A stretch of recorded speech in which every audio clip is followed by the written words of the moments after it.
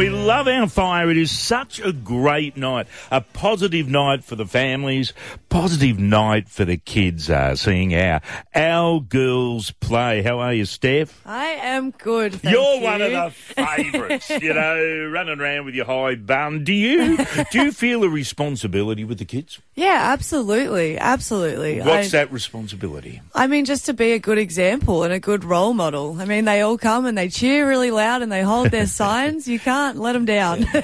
How do you become a good role model, and what is the essence of that particular model in your mind? I think just having fun and showing them that the game is a fun thing to do. I think as you get older, a lot of people start to you're take getting it, older. and they take it too seriously, You can't have can't do that. You can't. No. The kids want to see you smile and enjoy yourself. I love that. And it is a game, isn't it? Yeah, absolutely. In the end of there's no doubt about it, it's a job. Yeah. It is a job. It is. You're a professional sports girl, but really, it's got to be fun. It's got to be a game. Now, what's this I hear about fan mail? I love this idea. Yeah, so during the game and before the game, all the kids, they'll go to our fire fiesta, they'll have a big fun time, and then they'll write us letters. So at the end of the game, my staff, they bring the letters to me, and I go home with a handful of all these nice, lovely words. A few people telling me to follow them back on TikTok.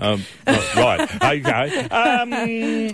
What do you think if you were describing a night at the Fire Pit, our entertainment centre, perhaps to some girls in your sport in America? How would you describe a night at the Fire? Oh, I mean, it's really good fun. I mean, even just playing on the floor, you can feel the energy inside the arena. We've got all the music playing. There's kids standing up all game dancing because they just hear the music. And, I mean, even the kids that don't know much about basketball, they're all there for Lola, the mascot. She just walks around. Yeah. Everyone loves her. They're all dancing. They're all singing. They're all cheering really loudly. It's just a good place to be. You hit it right on the head there that even if you don't know too much about the game, you learn it, you get to love it.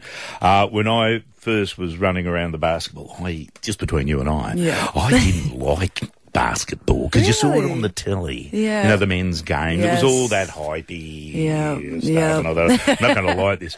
But we turned it around to a very North Queensland fun night, and you guys do the same, even to the next level.